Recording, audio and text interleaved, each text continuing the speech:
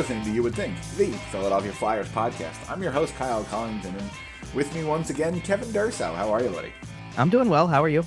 I'm doing good. It's been a couple of weeks. We're still kind of in our summer vibes here. This is our last real kind of proper summer show. But Kevin, I don't know about you, but it's been pretty warm out here in Illinois this summer. We've had this heat dome sitting on top of us. We were over 100 for a few weeks, but this so you week, sent it here for the past week. But this week, yeah, it finally broke, and we got down into the 70s, and we got down into the 60s, and then last night, for you. Then last night, Kevin, I went to the UFC, or I went to the movie theaters to watch the UFC fights. Yeah, and I come out of the movie theaters. I'm wearing my Brian Dawkins jersey because it's the night before the season starts. Sure. And I come outside, and there's a chill in the air. Okay. And there's a chill in the air. Right, we're in the mid-50s.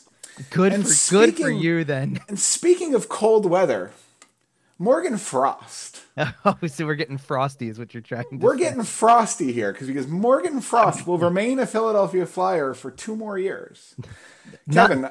Not literally in Philadelphia, because this past week in Philly it was in the 90s all week. So we didn't get any of that. But there was a chill in the air the day that they decided to announce that Morgan Frost had resigned. Sure, and we got him. So 2 more years, yeah. 2.1 per year. It's a $4.2 million total over the 2 years. Mm-hmm. What do we think? It's kind of about what we talked about, right? This is my shocked face.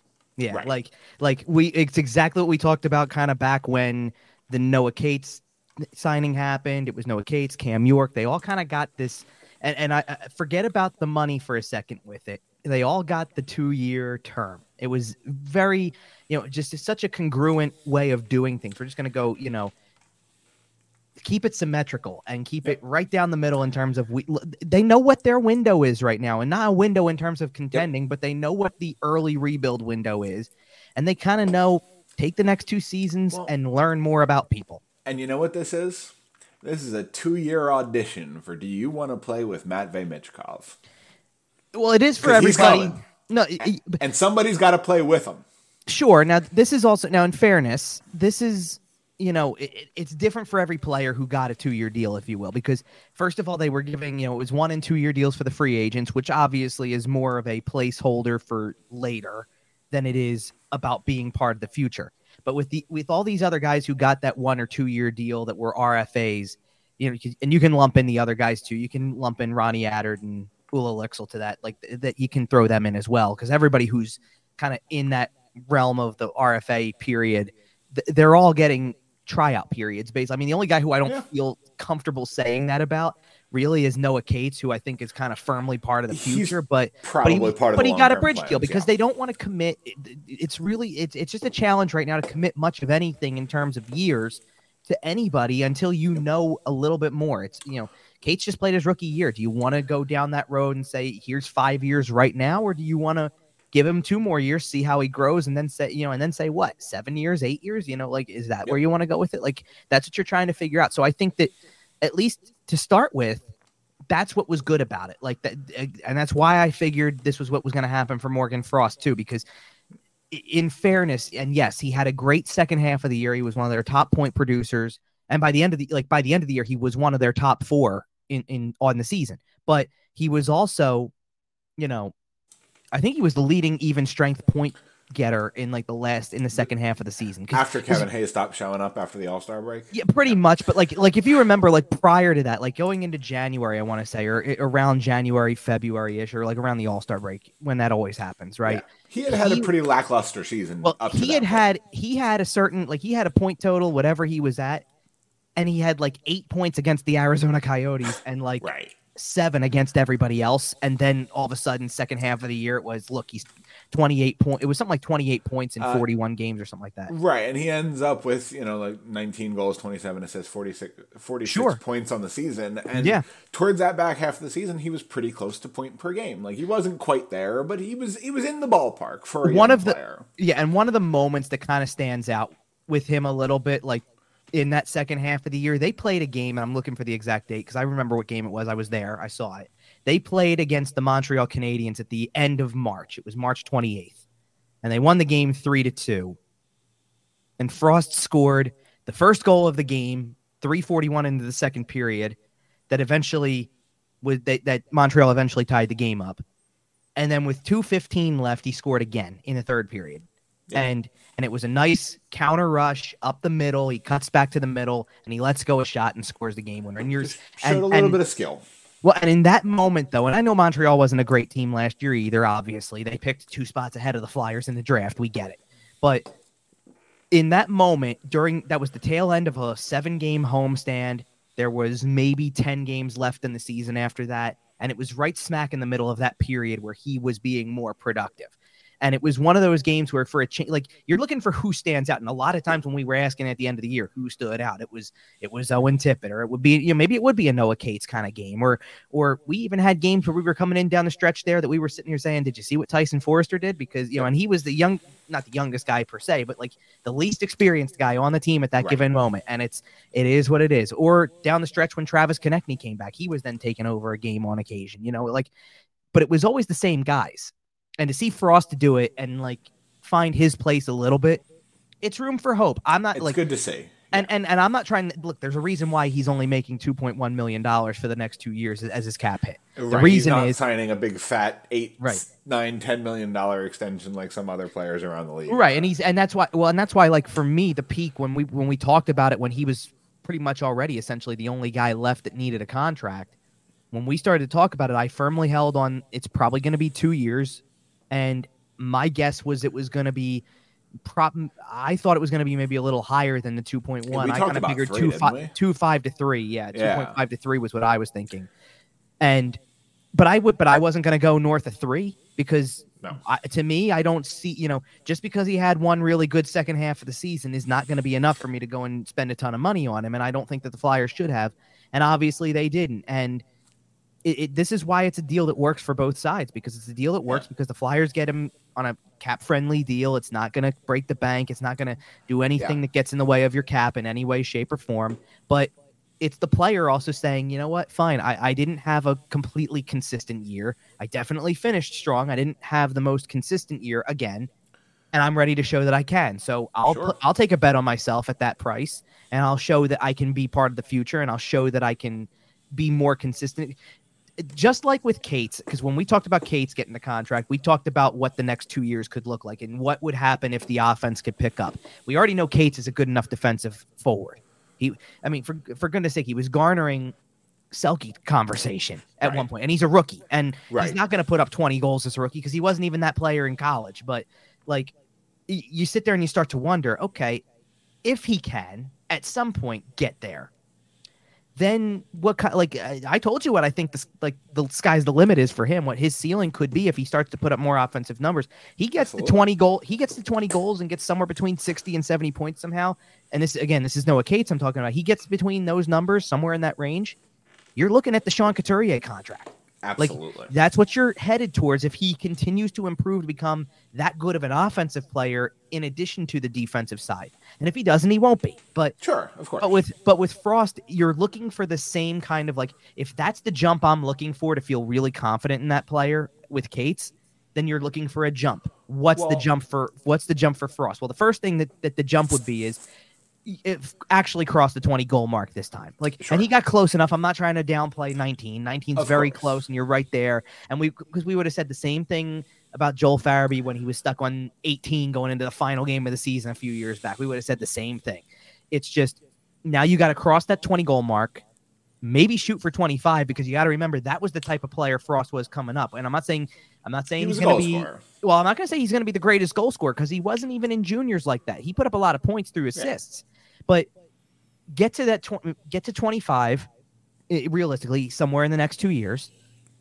And from 46, is it safe to look at next year and say 9 more points is unrealistic? Get to 55. No, and then the year after, when it's your contract year, shoot higher. 60 to 65. Keep shooting for another 10 maybe, and see if you can't get into that actual, kind of get into that tier of truthfully being a second line level kind of player. Well, right, and that's what I was going to say is that you do also have to think about the fact that there are going to be opportunities on this team this year to reach out and grab it. Like, you're going to have opportunities to play big minutes, to play power play time, to probably play, maybe not Morgan Frost specifically, but lots of guys are going to see penalty kill time who might. Well, they not tried him normally. last year, so I wouldn't be shocked. No, I know, and maybe he does, but regardless, that's what I'm saying is he may get an opportunity, and if you can reach out and take it, you can get that number in 2 years to a point where it makes the Flyers uncomfortable. Like, sure, if I told you now that in 2 years they're going to sign Morgan Frost 6 years by $7.5 million, you're probably a little uncomfortable with that right now. Yeah, you need to see a lot before you get there. Because he hasn't shown that that's what he can be. But he can very easily, he certainly has the potential to do that over the next 2 years and turn himself into the type of player where you go, yeah, that's the type of deal he should be signing. Or maybe even more than that. You never know. He was or a not at all. pick. Right. Like, or not at all. You're right. Absolutely. Like it goes every direction. And I think another important caveat with that is that this year in particular is very important because after this year, the noise is going to get louder. Even though he's got one more year left, the noise is going to get louder the second that Cutter Gauthier shows up. Yes. The second that somebody, anybody else. It could be anybody else. I mean, let's put it this way. Elliot Desnoyers was a good goal scorer in the queue, right? No, he shows up and he starts putting up points. Or if Tyson Forrester comes in and suddenly is outscoring goal-wise, outscoring Morgan Frost, they're going to get time. Not only are they going to get time, but they're going to get the attention. Yep. And this is really important for Frost before some of these other highly touted prospects get in here, and before, like, going into the year, you're not competing with Cutter Gauthier yet. Right. You're not yet. So you're already going to fall into the kind of a window of anywhere really between top line and third line. You could be any of the any of them on any given night, depending on how John Tortorella is feeling, as we know. Of course. You may get healthy scratched. Well, they didn't do that with Frost as much. Honestly, they played him. It wasn't a matter of whether or not he was going to play. It was always more of, with him, just what level of consistency was he at to be able to actually get that level of playing time. There were times where they would bump him down. He wouldn't see a whole lot of playing time. And that's how John Tortorella operates. So if that's how we're going to go with that and actually factor him in, and worry about where he's going to be. Like, he controls a lot of that himself too, in terms of if he's playing well, then they'll give him every opportunity. But it's especially important right now before, because you get the sense that Cutter Gauthier, the way that his development has gone and the trajectory of his development has gone, that he's going to show. Well, first of all, if he shows up at the end of a college season and somehow is able to play this year with the Flyers, then they're going to give him minutes. Sure. Just for showing up right away. Get him ice time. Well, because you're going to do it the way you did it with Forrester. You're gonna give him a shot right off the bat and let's see how he lives up to it. And then if it's not working, then you'll start to put other guys first and work your way through. But if not, that's one thing that comes into play. If not, because there's always a chance that we've talked about this already, that Gauthier's on a really good college team. There's always the chance he's still playing after the Flyers are.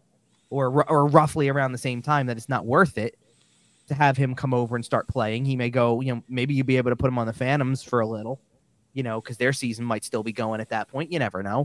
But to do, not even to say to do that, it's just to get him on board in this way and to wait for him to come up. If he doesn't come up at all this year, then Frost could get some really valuable minutes throughout the course of the year. That's what's important here is, if these 2 years are going to really be make or break for Frost, and for a change, and you can correct me if I'm wrong, because I think I'll check and see if I can get more of the contract details pulled up, but he didn't sign.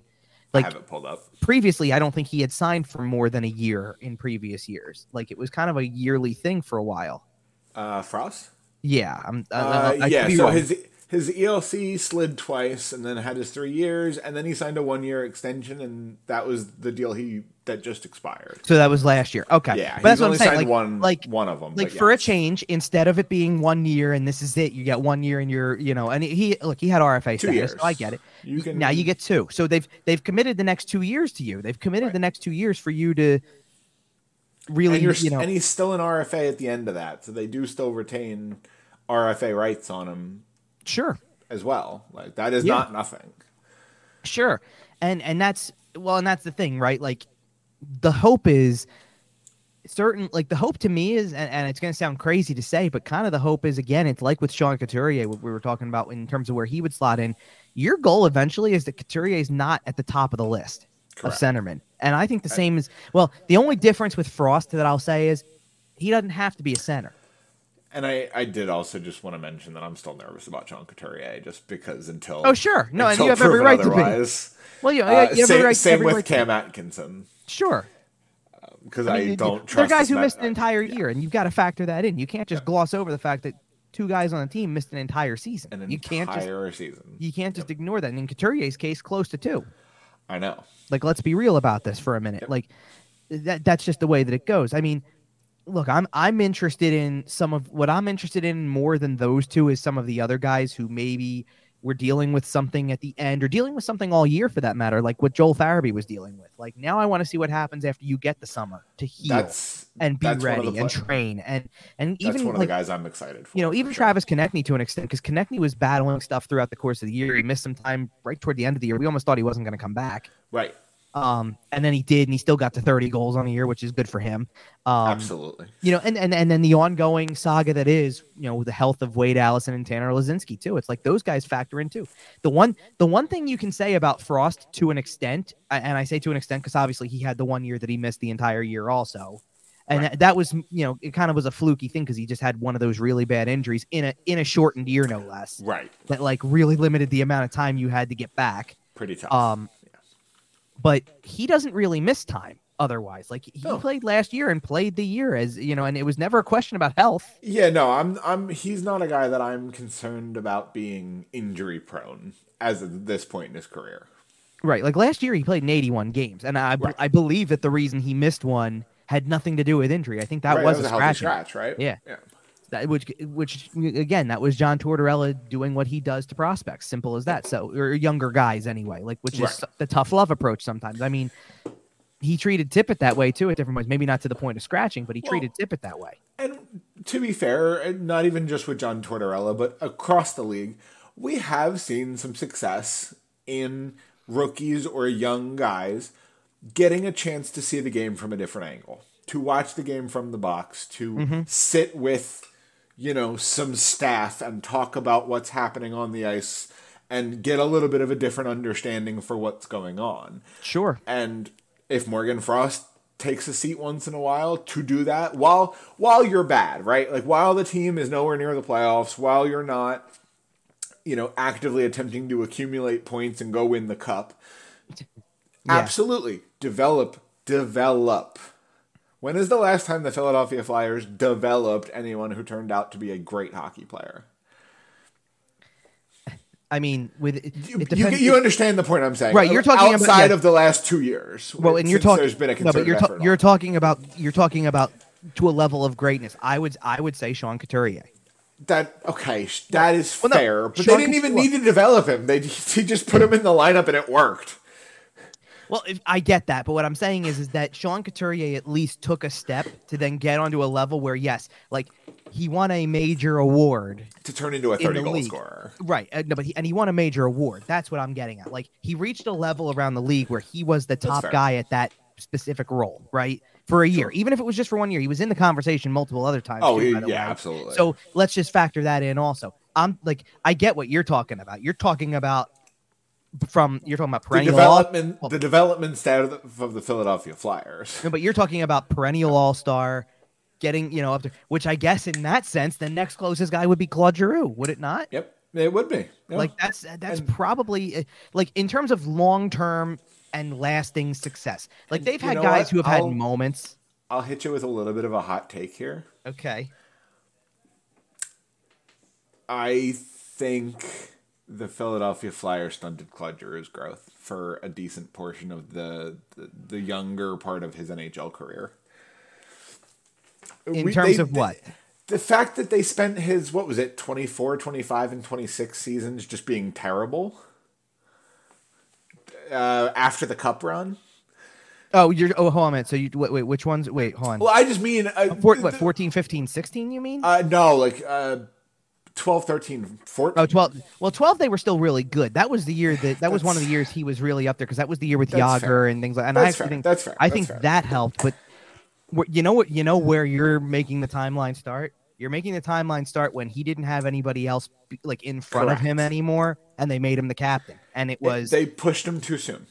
Maybe. I mean, a little bit too without quite enough supporting the staff. Like I love Scotty Hartnell, but he should not have been playing the top line. I don't want to gloss over some of the other success stories, if you will. I know what you're talking about. You're talking about in terms of and I think the key, especially when you're talking about it in the context of Morgan Frost, is Frost was a first round pick. So who's the last first round pick that didn't come out and be like, oh, this guy's going to be at best a second liner. You're looking for the guy who falls at like you want the Cutter Gauthier, you want the Matvei Mishkov. That's what you're looking for, and they've gotten a couple of those now. But for years they didn't. And that's the point I was making. Here's the exact point. Okay, is Scott Lawton a success story? Yes and no. By NHL standards, he is a success story because he's got a long career. He's played many games. He's been a supremely valuable player every step of the way. And I do not mean to diminish that for a single And in fairness, it's a developmental success to a degree because you developed him into a role that he does suit very well and he plays well. But it's not the role that you're talking about. Exactly. He's not a superstar. Because the next closest name that I kind of come up with that I feel a little and there's an element. And this kind of ties into another topic we're going to briefly touch on because I don't want to talk too much about it.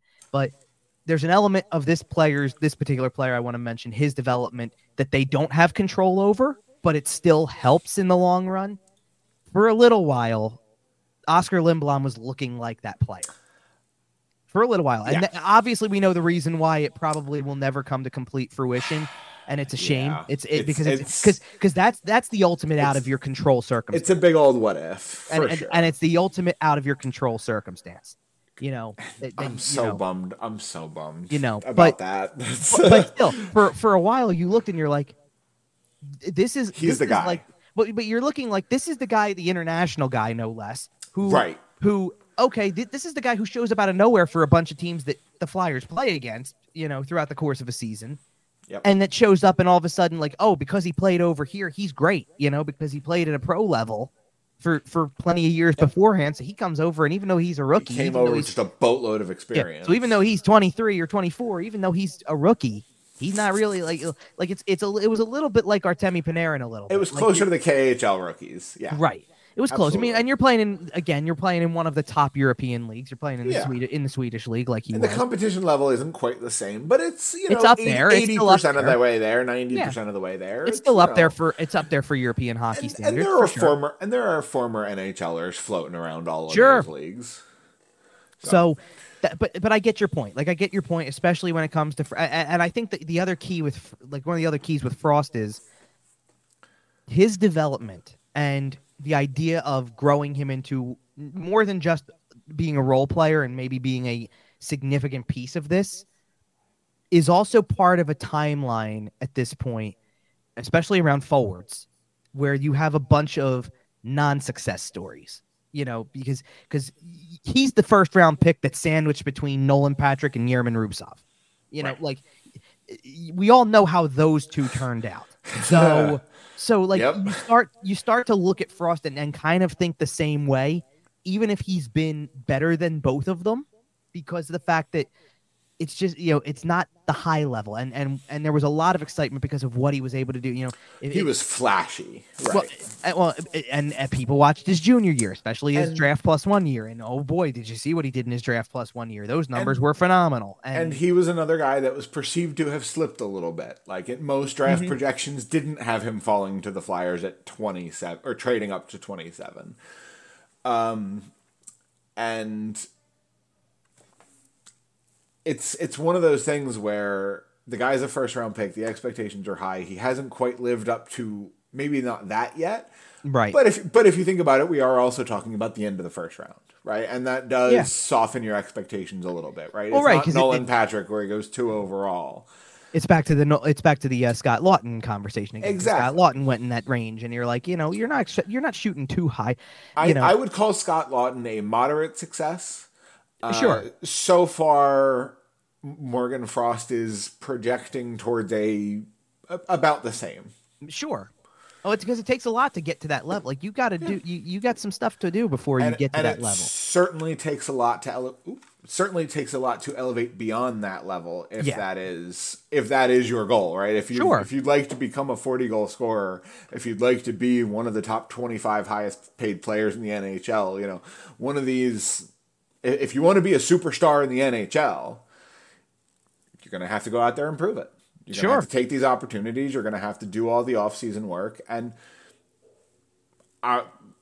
like you said, Morgan Frost played 81 games this year. As far as I'm concerned, the injury is behind him. He looked better in the second half of the year, which after a guy misses most of a year, I'm not surprised that it took him 30 or 40 games to kind of get his legs under him a little bit. Right. At his age, right? He's still catching up to the NHL speed. It's a lot of things because that wasn't just the year, like that had been 2 years post the injury at this point because he played 55 the year before, but you get the point with how that year went too, because that year was just all over the place too. It was a mess, and so like it's challenging for a player sometimes to really stay level-headed within the whole process. And again, one of the other things about this, especially as we start to approach a new season, is that we talked about this going into last season, that there was just something that I don't want to say it didn't feel right, but like the energy levels were all off the charts in the negative direction. There was no buzz. There was no hype around anything. And for good reason. Yep. But there's an element of that does rub off on the room to an extent. Like, you're not going to tell me that that it's impossible for these guys to not find out the way that people feel about something. Like, right. Well, and it's everywhere. So, and I think there will be, at least in terms of the locker room attitude this year, I think there was definitely some addition by subtraction in the off season. Mm-hmm. And we all know who I'm talking about. There's a center in St. Louis and a defenseman in Carolina. And they're the two most obvious, and a defenseman in Columbus now. Yeah, but to a lesser extent. But to a lesser extent, I think. Yes. Yeah. Just in terms of vocalism. Sure, but still to an extent, nonetheless. Of course. Of course. He's a veteran leader. He was a top pair defenseman. Well, and you're using the other two, by the way, because of again, vocal presence, all that type of stuff, and all of that. It still doesn't change the fact that, because what did everybody know about Ivan Provorov too? The guy doesn't miss a game, man. So now you take that's a presence that's leaving the room also, and that's going to have an impact in a variety of ways, because there's it is what it is. Like, and there is a bit of a possibility.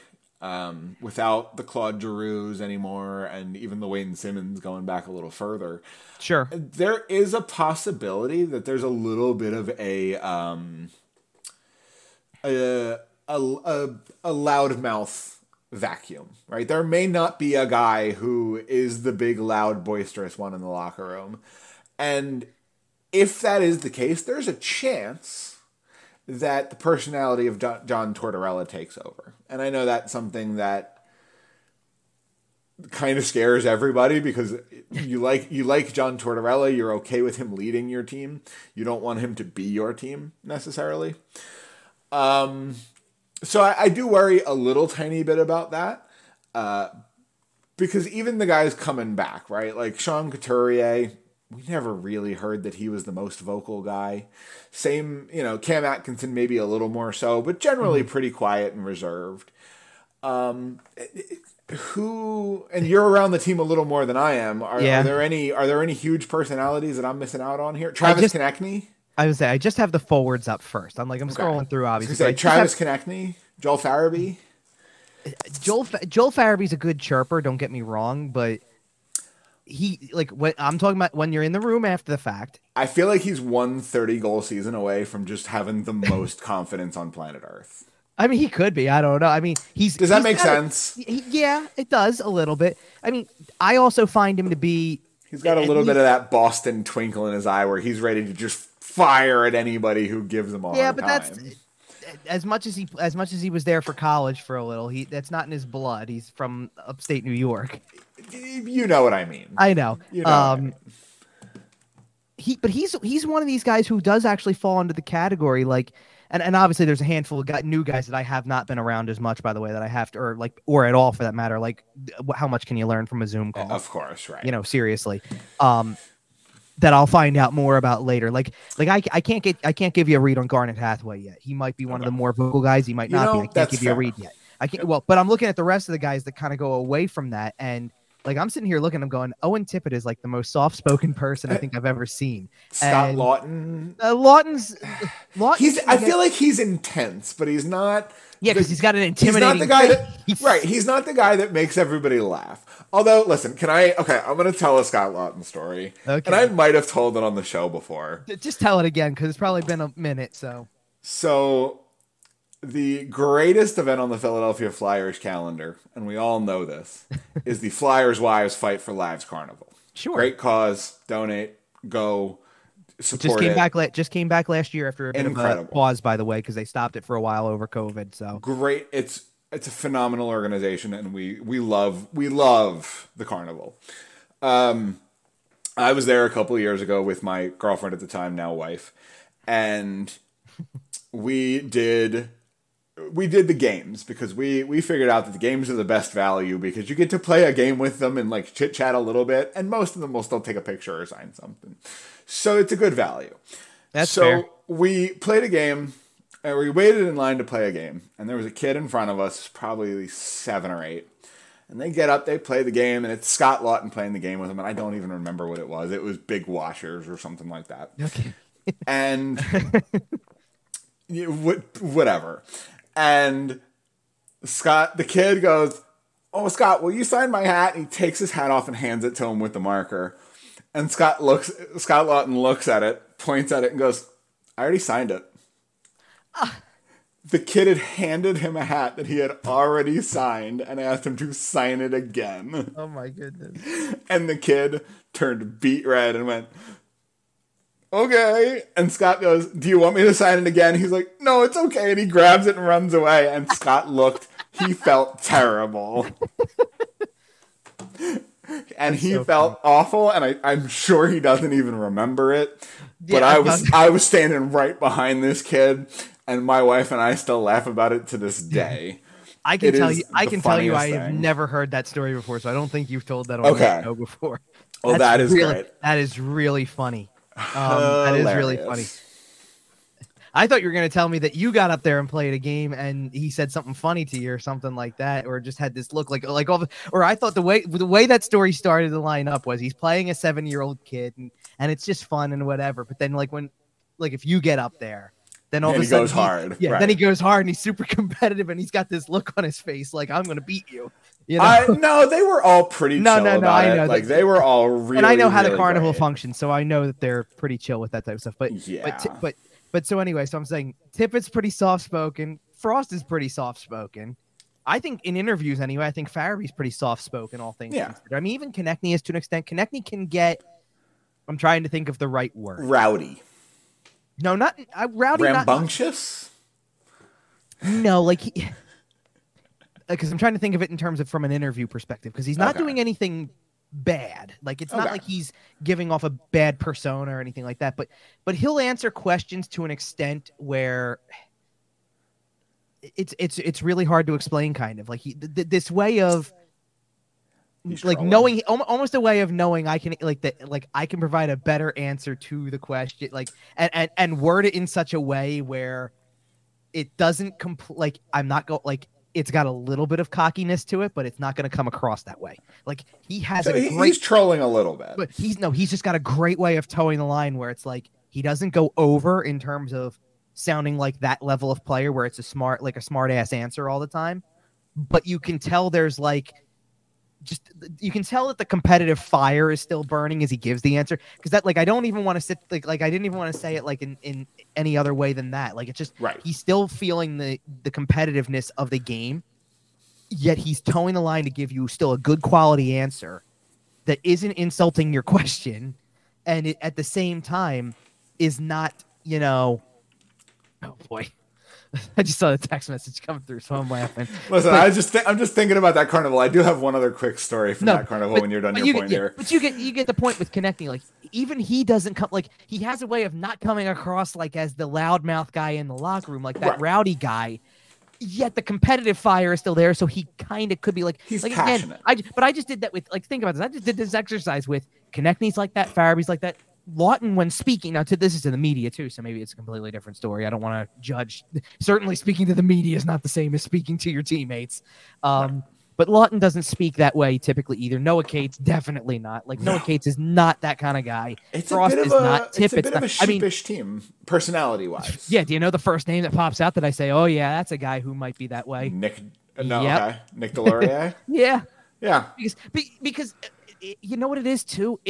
That honestly, it's the personality of guys who are willing to kind of stand their ground on the ice too. You feel it when you're standing right next to them, even when you're just asking questions, and they're totally cool, but you still feel the intimidating factor that they possess.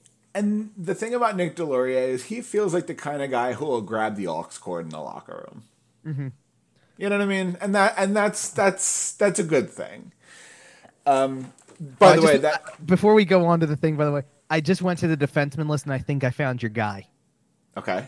Bristow. Fair. Bristow, if you've, I don't know how often you get to hear some of the clips after games. Yeah. But okay, what did I just say about Travis Konechny? You want to talk about smart ass answers sometimes in a completely comedic way. Like, Bristow's got some really good comedic timing with his answers sometimes. He's witty. He's one of the. It's funny because it's a very dry comedy. Like, it's not meant to, like, he does it like as if he's not trying to do it or that he doesn't know in a way, but he knows completely. Like, we know he knows. But at the same time, it's one of those things where it's like, he doesn't seem like again, he doesn't seem like this rowdy guy or this big rah-rah guy, but he does seem like the type of guy who can say something and get your attention quickly. That's fair. And he also carries that intimidation factor. He's one of the taller guys on the team. Can lay some hits. Dude's pretty muscular, obviously. I'm sure you know that without having to be up close to him. Correct. I have, obviously, and yes, he does carry that intimidation factor, no question. I mean, look, the reason why Deslauriers carries that intimidation factor is not just because he fights people, obviously, on the ice, but like, you ever this is going years back to when I first started covering the team. And to be fair, by the way, as we come up on the start of this thing, this is going to be year 10 for me, so I've got a lot of memories, feelings about that. Well, no, but memories and things I remember, kind of that, like, things that you remember when, like, it's in year 1 of doing this or year 2 of this, and you're kind of getting that first taste of this that you're awestruck by. Like, I forget who it was. How many seasons have you had, like, full, like, gone to every game? Probably since 1920. Really, okay. Realistically, that I could. Well, I mean, and by that I mean you're welcomed at every game. Like, you're on the list for every game. Well, I don't mean actually physically attended every game. Like, were you full-time pretty right away 10 years ago? All right, the outlet was game, but like, we got game by game credentials, and that was probably only because, in the same vein as everything else, it would be depending on how many people would go down and help out the outlet. Right. Like, that I learned pretty quickly, and this is one of the things I pursued with it after a while, was that if I could commit more time to it and be down there almost every single game, then it would probably lead to more. Like, we didn't have complete access when it's 3 people showing up and splitting it 15 each, or, you know what I mean? Like, roughly, right? Like 15 home games each.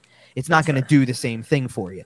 That being said, like, yeah, so it's really, like, in terms of complete total everything, this will be season number 4 out of those. And that also picked up when I started doing everything for 97.3 also. So, like, when that'll be 7 years. So it, like, that helps. Yeah. So it kind of continued along that way. There was a couple little steps along the way. Sure. And that works. It works its course, and you figure it out. But I remember going into the room this was probably after a preseason game, believe it or not. So, like, you're kind of getting a few players, like, you're interviewing players who are not at the forefront of the team, especially it's a bit of a weird environment. Well, and consider, especially in a year when the team was still, like, on again, off again, make the playoffs kind of stuff. So they were trying to still be competitive, right? I believe it was Chris Stewart who Okay. was doing the interview afterwards, and he gotten in a fight like during the game or whatever. I just remember seeing his knuckles after a game or whatever, and he still got like two really big cuts on like right over the his first, like his index finger and his middle Right. finger, like right over on his left hand, and like you're just looking and you're like, damn, Sheesh. like That looks like it like hurts. well, not even that. It's just the life of being kind of being the tough guy on the team. Yep. Like. But and he like, might have to drop him next game too. Right. But you can imagine like Delorier's like that. Every now and then somebody else might be. I mean, and I like the only reason that it even stood out to me is because like I just happened to be in that particular media scrum, standing on on the side where his left hand was. I could see the top of it. He just had his hands to his side. I could see his knuckle there. I was just whatever. And another guy who was kind of like that when he was here, and this gets me back to my carnival story, was Radko Gudas. Oh, he was a personality. He was a great personality. Well, of course. So we're at this carnival, and one of the activities that we attempted to go for was playing giant pong with Radko Gudas. And they line up trash cans, and they put them in the pong shape, and then it's played with like a dodgeball or a soccer ball or whatever it is. And we get there, and they come over and tell us he's a little late. And we go, okay, like, no problem. We're third or fourth in line. Like, if he shows up at any point, we're gonna get to play with him. Like, we're right there. Sure. So we're waiting. They're 50-minute slots. Mm-hmm. 25, 30 minutes go by. We start to get pretty nervous. Mm-hmm. They come over and they tell us that he's not coming. Okay. And we go, okay. We circle around. We start trying to find something else to do, blah, blah, blah. We get in line for something else. I can't remember what it was. I believe it was a Sam Moran signing. Okay. Because I love me some Sam Moran. That's speaking of what's coming up later this week, by the way, that's developmental coach Sam Moran to you now. He told me in that meet and greet that nobody was willing to fight him at the NHL level, and that he had tried, because I asked him why he hadn't fought yet. Anyway, because people saw his AHL fight highlights. Right. As we're in line for Sam Moran, I open Twitter. Yes. First thing I see when I open Twitter, Radko Gudas has been suspended for I think it was 5 or 6 games. Oh my goodness! It was the chop on the head. Oh really? Okay. Yep. Yeah. You know exactly the one I'm talking about. Yep. And he had a hearing for it, and that so he missed didn't make that gap because he was on the phone with the Department of Player Safety. They couldn't put they seriously couldn't push that until the carnival was over. Apparently not. Come on. Listen, when the league wants to do their business, I got you. Their business. That's really interesting. So that was an eventful carnival for me. By the way, I'm laughing at the picture. By the way, that you sent over a little while ago. But for context, by the way, it's a picture of from that same carnival. You're with Scott Lawton and Travis Sanheim there, and I know you're tall. I get that. But like you're above Travis Sanheim in this picture. Correct. Okay. I leaned to the side a little bit so that he didn't feel bad. Now, I just want to, for context's sake here for a second, because Travis Sanheim is 6'3". Yep. So, okay. Now, back when I was able to go and do this experience as a fan myself, obviously, which kind of listen, when I wasn't doing full-time games, then yeah, sure, we were all still kind of powwowing around down there too, and whatever. So this was probably, it might have been my first year covering, honestly. It might have been like 14, honestly. I had gone and took a picture with Kimmo Timonen. So now there's nothing wrong. Like obviously Kimmo Timonen is a great player to get a picture with, nice guy, all that stuff like that. Kimmo Timonen is roughly, without skates, by the way, roughly my height. Maybe I'm being generous for myself, I guess, if I say that, because like, for God's sakes, I need to stand next to Danny Briere to feel good about myself. If I stand next to Danny Briere, I feel very good about myself. And then I remember the part where he ended up having a very long NHL career, and I obviously don't. Yeah, we've met a handful I sit in the press box. We've met a handful of times. You're not the tallest fella, Kev. I didn't say I was. Listen, I knew long enough ago that I was never going to be. So let's just be real about it here. Okay, listen, it was funny because I remember, I forget when because I've posted this a couple of times. It's on like my social media. It's on my Facebook, I think, somewhere. I may have put it on Twitter at one point in time. Down the road. Oh, here we go. We got more pictures coming in. This is different carnival. Yeah, let me see here. Dude, you're even towering for over a height comparison. No, yeah, but you're even right there. You're eye level with Sam Moran. That's pretty damn good, you know. And towering over Michael Raffel. Yeah, really, no kidding. Absolutely towering. So I also have a picture from that carnival with Stanley Cup champion Nicholas Obey-Kubel. Now he's a shorter guy, so I'll take that one at least. And in that same picture is my wife and Stanley Cup runner-up Alex Lyon. Okay. Lyon's shorter for a goalie too, by the way. Lyon's probably only about maybe 6 foot. So. Yeah, Nicholas Obey-Kubel is about 5'10", so I tower. Yeah, I know. That's why I said he's closer to my height. He's another one who you take the skates off of him. I feel pretty good about myself. I definitely and I got to be close enough in the locker room. Now, one of the funny stories I will admit I got a little bit of stink eye from pretty much every guy I was way taller than. They all kind of give me a little bit of side eye, but what one of the funny things I have is, so I have a picture from years ago. So this is I think I've told this story before. I told this on the station specifically at one point in time when I did a spot that I had done back in the year. I think I mentioned this on here before, in the year of the lockout, the full season lockout. So 04-05. At the time, Ken Hitchcock was coaching the Flyers at the time, and he did a clinic at the skate zone that was near me. So I did the clinic because I was still kind of like, I was in between doing a bunch of stuff to try to even remotely be an athlete. Like I was not very skilled, obviously, but I would go back and forth. Like I played foot hockey growing up a little bit, then transitioned to roller hockey, and then tried ice hockey for like in a league setting for like a year, and did baseball in between and things like that. Like I tried a couple of things, but I was never great at any of them. Obviously, that's why I sit in the box and write. Well, of course. But I did this clinic. Who can't write about it. Sure.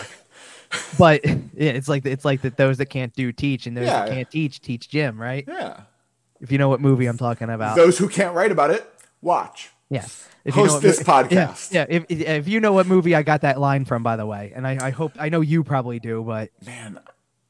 Oh, you don't even know? Oh wow. Okay. I thought I was pulling one that you absolutely knew. I absolutely know it, and it's absolutely escaping me. Help me out. Hold on, I'm giving people a few more seconds because I know that I hope the listeners are deciding. Just yelling. Yes, I hope they Leave it in the comments. Subscribe to our YouTube. Leave it in the comments. Okay, I'll give you the answer now. School of Rock. Okay. Yes. So, yep. Anyway. For some reason, I couldn't get past dodgeball, and I knew it wasn't dodgeball. Yeah. But I just had the mental block. Okay. Dodgeball was if you can dodge a wrench, you can dodge a ball. Right. Oh, there's more quotes than just there's that. Way more. You got to rewatch it, baby. Come on. No. There's more than that. There's a lot more that I also can't say on our show. That's fair. Anyway, so I have a picture from after the clinic was over. Like it was one of the last things. So, and it's a really cool moment because, by the way, Ken Hitchcock, a recent inductee, you're going to be an inductee into the Hockey Hall of Fame coming up. So. Yep. That's relevant to this also because it's a pretty cool story. Actually, what I should do is I gotta dig the picture out of wherever I have it in the house and put it in a picture frame in my office because that's kind of a cool thing. But I take the picture and this has nothing to do with, obviously I'm like 12, so I'm not super tall by any stretch. But I sit there and I'm like the palest kid possible. Like I'm super pale and super short and right-handed shot. And I'm sitting here and I went for it and I went, obviously the scouting report said future Danny Briere right here, like young Danny Briere, right? Because I had no height. I had no height. I had the same. Did you have any of the speed, the skill, or the talent? Any of that? I mean, okay. I didn't want to assume that you didn't, but if you did, you probably wouldn't. The only thing that I will say is that when I remember this is kind of a funny story too, and this just tells you how much of a summer show this is that we're even telling. This is the summer show 2023. Here it is. Yeah. 2K23. Yes. Do that one. So I don't go skating frequently. I would like to go more often. It's not exactly a thing that my wife is a big fan of because here I can give you the easiest reason why. My wife's not a big fan of it because if I say let's go skating, my wife's expectation of skating is so you're going to skate with me, right? Which consists of going about as fast as you go in a school zone. Uh-huh. And then what ends up happening inevitably is because I'm on skates, I'm on the ice, and I do know how to skate, like decently for a guy who doesn't actually play a sport, right? So I sit there and I sit there and I always hit a moment where I sit there and I say, I just want to like give me 2 laps. I'm just gonna hit a couple laps real quick. I just want 2 laps, and I want to like go into the like, and it's legit laps. Like you're skating it like you're doing fastest skater, but I want 2 laps where I go into the corners and go past the goal line, and then turn on the edges. You're tucking a little bit. Sure. Turn on the edges, kind of glide through it, and then come back out and actually pump my feet a little bit and pick up some speed. I can get up to it, like whatever. So, but in years prior, like I hadn't skated in a long time between, like I don't think I ever did over high school-ish or anything like that. I really didn't go frequently. And when I was in college, it was like my sophomore year of college, I want to say, I was friends with a bunch of people who apparently did this on a regular or somewhat regular basis, I'll say. Like they went skating or whatever. And I'm like, yeah, sure, I'll go or whatever. And I don't even know if I had my own pair of skates anymore at that point, because I'd probably outgrown them from the last time I even had gone. Right. So, but I wasn't about to rent. My shoe size was roughly my dad's size. I'm like, let me just use your skates. Sure. Which is fine. I go out there, and all of a sudden, like all my friends who had never seen me skate were like, "Oh wait, you can actually do this. You like know how to skate." And I turned around. Like the thing was like I hadn't stepped on the on ice in a long time. Right. And you're like wobbly for like the first lap or lap and a half, going slower, and then it's like riding a bike. You know, like it's just the way that it is. But it was always a funny thing. Although of course they now, granted, you're going to like a public skating session. So there's no sticks or anything like that. So of course you're just skating like as if like you're skating like I guess an official, if you want to call it, like look at a hockey reference. But I got a ton of figure skating references thrown at me that night instead. Would you like to hear what the skating experience is for me? Oh, I can't wait for this. Whether on wheels or blades, it is about 15 minutes of me hugging the wall, falling 11 times, completing 1 lap, and then sitting on a bench. That is my skating experience. I get out there, I wobble my way around the wall 1 time so I can say I skated a lap, I went skating, I did the thing, and then I go sit on a bench and eat a pizza. Yeah, we used to do a bunch of that type of stuff. We used to go, and we did it a bunch of different ways too. We used to go, like we would go to, and maybe, pick a, like if we could find an indoor rink somewhere we could go to, we would do that. I think one year it was like December or January or something like that. We went to the river rink because it was nice, something fun to do. It was always a great time. Like we genuinely had to see. The funny part is, so you're telling me that's your skating experience. We did have a friend in the group whose skating experience was exactly the same, and solidarity. So there you go. Okay. This is a summer show. Okay. Yeah. Now, do we have anything else that we realize? I mean, we talked about Morgan Frost for a good solid stretch here. I guess we should mention we don't have to spend a ton of bit. I was gonna say we don't have to spend a ton of time on it, but Matvei Michkov has been a healthy scratch in 3 of the first 4 KHL games, and the game he did play, he received what it was about 7 or 8 minutes of ice time. It was literally about, I think, 6 minutes 51 seconds or something. Like that. No shots on goal, nothing really significant happening. I kind of alluded to this on our last show. Fedotov, I believe, has continued to play games, so just in open defiance of the IIHF. It's Russia. Man, like that's kind of the end of the story. Is they're gonna do whatever they want, and right now they have decided that Matvei Michkov is a bad person for wanting to be drafted into the NHL and serve out his contract. But whatever. Yes and no. Yes and no. Okay. Because the other key to this, and I've listened to a bunch of different people kind of describe this or whatever, and I'm trying to I wish I could remember exactly where I heard this comparison, but it was. I think it might have been on Snow the goalie. I don't remember completely, but I heard this somewhere, and it had honestly been my thought the day before I heard this comparison. So I had it in my head. Picture, if you will, and this happens on occasion in professional sports in general. Picture, if you will, that your head coach is not a guy who actually has really played before. Okay, and that happens on occasion. We've seen crazy enough things where all of a sudden the guy who is the general manager or the president of hockey operations or something decides, you know what, I'm firing everybody and I'm going to just do the job for the rest of the year because I can do it better right now, right? Right. I know all. The general manager of the team is the head coach of the team that Mishkov's on. Roman Rottenberg is the guy's name.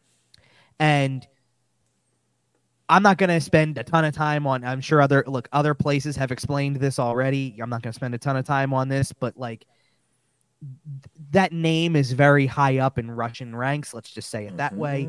And he has powerful connections. They have very powerful connections. But bottom line is, and I've seen this from other outlets that freely say it, he's not a coach by traditional standards, and therefore doesn't completely. He's a political figure. Well, but it's not only that; he's not going to necessarily make decisions that are being done for the good of the team in terms of the most talent. Well, he's doing things. He's doing things that make a statement of asserting his own power. And he's certainly not doing what's best for the player. In every case. Like I do, he's certainly not acting with that as his main motivation. Right now, let's just for one moment here, because we've talked about the team that Fedotov's on before, because I just saw, believe it or not, I just saw this yesterday because he made a start yesterday. Fedotov made a start yesterday, continuing in defiance just of the whole open ruling. Defiance, but whatever. Like we're not going to spend tons of time on that. We had talked about previously, because the head coach of the CSKA Moscow team that Fedotov's on is Sergei Fedorov. Now, obviously, he's got a hockey background, so we don't have to question his ability to play the right guys per se. But but we have talked about something in his strategy before that is a very unique and interesting way to conduct a game, right? Do you know where I'm going with this? He's the one who pulls the goalie in overtime, right? And he did yesterday, and they lost. So there you go. I knew I wanted to throw that out there because I saw it the other day. Because isn't there a penalty? Isn't there a penalty for that? Good. Isn't there a penalty for that? By the way, don't you lose? You don't get the overtime point. Right. That's what I thought it was. Yeah. At least in the NHL, I'm not sure if that is the case with their rules. Right, but okay, but that was I the was thing. Say, right? You do have to. No, but that was because it was a question as to why don't teams ever do that or whatever. The answer is if you if lost, they score you would into lose the empty point. net. Yes, right. Because it's an empty net goal. But it just made me laugh that kind of came up or whatever. But here's the biggest problem with the Mishkov stuff right now. Okay, first of all, the situation between Fedotov and Mishkov is not directly connected. The only connection is they're playing in the KHL, and they're both Russian. Flyers. Well, and they're both Flyers, right? Right. You know what though? You're right. Obviously, on paper, you're right. I don't even know if I would move forward considering Fedotov a Flyer the way this is going. No, that's fair. But I did want to say, I want to be careful with how I phrase this. Sure. I don't think it's entirely irrelevant that the Philadelphia Flyers are the organization at issue here. Russia holds grudges, man. Okay. I don't think it's irrelevant from a political standpoint. No, I was trying to make sure because I was trying to make sure I heard the double negative. I think it is relevant that the Philadelphia Flyers are the team at issue. And I'm not saying it's a main factor, but I think if they're gonna play games, I don't think it's a coincidence that they're currently playing games with two major Flyers prospects, or not playing games in the case of Mitch. And my response to that is, you're not alone. That's my response. Right, and is it the main factor? The fact that Ed Snyder told a bunch of Soviets to go take a hike? No, it's not. But is it back there in the Soviet consciousness somewhere? Maybe a little. Sure. It's look. I'm sure that, and that's why that's an easy place to go with this because sure, there's an obvious connection in the franchise's history to that country in general. So yes, I get that. Maybe the greatest hockey game of all time. Anyway, the point I wanted to make about Mishkov specifically because it was just like with the highlight reels from preseason games. They're exactly that. They're preseason games. Sure. Let's not go crazy over a handful of preseason games and some highlights that make him look good. I get it. It was early August at the time. There's not a lot going on. Early to mid August, so there's not a lot going on. You're really grasping for something to get, like something to watch, something to talk about, and it's easy. It's low hanging fruit at that point to see, oh, look, the guy who they just drafted 7th overall, who many people thought was top 3 talent. Look at him scoring a goal in a preseason game in the KHL. That's great, right? Like, it is the low hanging fruit, and they've definitely got you there. Like, they know that people know that if there's a highlight to be put out there, they're going to do it because Flyers fans are going crazy over this. Totally valid. The same thing, like, again, pump the brakes with the scratches too for a second here, because inevitably there's going to come a time where a decision has to be made, because they can loan him to another KHL team if they want to, or they can realize that he's talented enough to be on the team anyway. And just because listen, you're also testing his to a degree. You're testing his demeanor, his character, everything by putting him. He's on a team. That's a very Russian thing to do. Oh, no. And better yet, it's not just that it's a Russian thing to do. He's on a team with somebody who's, again, is not a traditional coach. This is a guy who's a coach who's got he's no essentially hockey a political figure. Right. So if nothing else, this is a few weeks going on here of trying to assert your power and see how he handles it. And if he handles it with grace and the way that you hope that he does, then maybe you start playing him because you saw how he could handle it. Or maybe you don't, and then we have a problem on our hands, and then you have a reason to be more concerned. But in the early going, this is the way that they do things. By the way, it's not a developmental league. If you're playing in the KHL, you're playing to win. You're a men's league or a professional. You're league. A professional league playing to win. Now, at some point in time, again, you do have to realize he's better than most of the players on your active roster to begin with, and he should be playing. But for now, that's not the way that they're going to approach it. And the biggest problem I have with so much of what I've seen is, and I know that it's in the doldrums of the summer, entering, and we're entering a really we're getting there, yeah. But we're entering especially the beginning days when all this was happening, because he was scratched the first 2 games, then played, then was scratched again, right? Yeah. So when the first 2 games he's getting scratched, it's beginning of September. It was like Labor Day weekend, right? Like, I know you're looking for something, and I know that it's in the middle of kind of the calm before the storm, if you will, of baseball playoffs, and the NFL season was not underway completely yet. So you're waiting for that too. And and especially if you're just strictly a Flyers fan and you're looking for that to get excited about, I get it. But the idea that we're going to do this day-to-day Mishkov watch, it's not going to happen. Is really, it's just going to drive people insane. Right. It's really going to be complete insanity to do that. And I especially look at it over Labor Day weekend in particular, and really just think, like, there's got to be something, get a hobby or get something better to do. Right. He signed there for the rest of the season. Yeah. He signed there for the rest of the season and 2 more. Right. And is there a chance he buys himself out? Blah, blah, blah. Sure. Whatever. Yeah, but why do you think that I talked about? Why do you think I never went there? Yep. I never went there with like, is anything possible? Of course, anything's possible, because who the hell knows? But I think it's pretty likely that he buys himself out that last year. I don't know about that. I mean, he has to do it himself, and maybe he does. I don't know, but I think I have a feeling he will. I think that I think they're going to do everything in their power to keep him for all 3, though. I think so too. He might have to run, but it's worked for guys before. But well, I hear you. You mentioned Sergei Fedorov. Hello. There's just so much, like, there's so much grasping for anything right now, and it goes beyond Mishkov, by the way. It goes beyond Mishkov. Let's just wait. There's still people who are tracking the Fedotov thing on a day-to-day basis. You really can stop. I think it's clear, by now. If you don't get the picture by now, you're never going to get the picture of what the IIHF isn't sending armed guards in there to get Ivan Fedotov out. Like, right. He's there, man.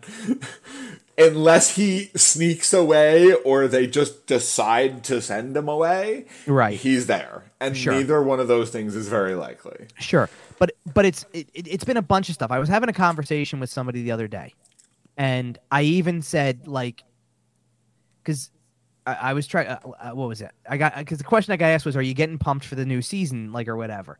And I even said, "I'm trying to get there." Like, I had said last show we did, I'm going to try to ramp up the content after Labor Day. And I didn't really do much this past week either, because just some busy things going on, things like that. And camp hasn't started yet, and I'm going to really have to kick it into gear this week because now like rookie camp's going to be upon us, etc.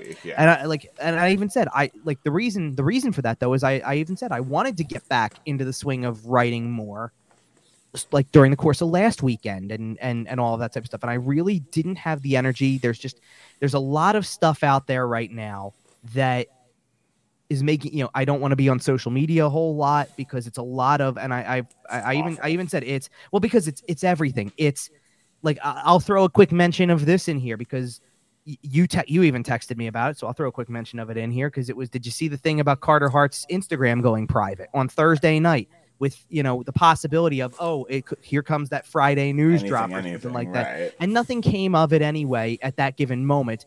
And the thing is that, again, it's just I know people. I'm in that situation. I know people want answers, and it's way long past due. I agree with all of those things, but you're not going to manifest it by putting out there, look what happened, look what happened, look what happened. Right. They're either going to put it out or they're not. And clearly right now they're not interested in putting it out because they're trying.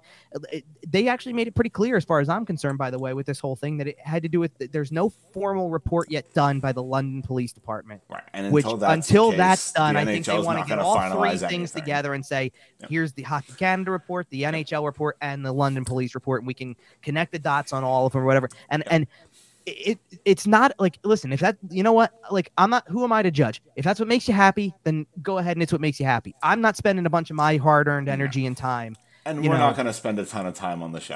That I could be using in a better, time that I could be using in a better way, whether it's around the house, whether it's with family and friends, whatever case may be, sitting here trying to figure out the answers to these questions without having complete 1,000% certainty on things. Right. And that goes for two very specific areas right now that there aren't going to be a lot of answers because you have to be careful with how you do that information.